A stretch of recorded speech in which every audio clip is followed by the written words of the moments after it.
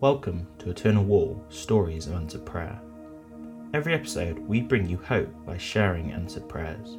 These prayers are from normal people just like you who have prayed to Jesus and experienced Him answer. Like what you hear?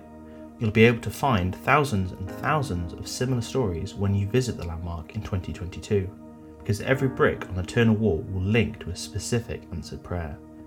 Here's your hope story for today. God has allowed me to do singing ministry on the green during the pandemic.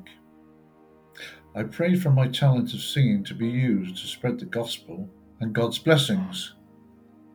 Thankfully, I could start the singing on the green at our village from April 2020, when the lockdown happened, to bless our neighbours, and it has been going well till September 2020.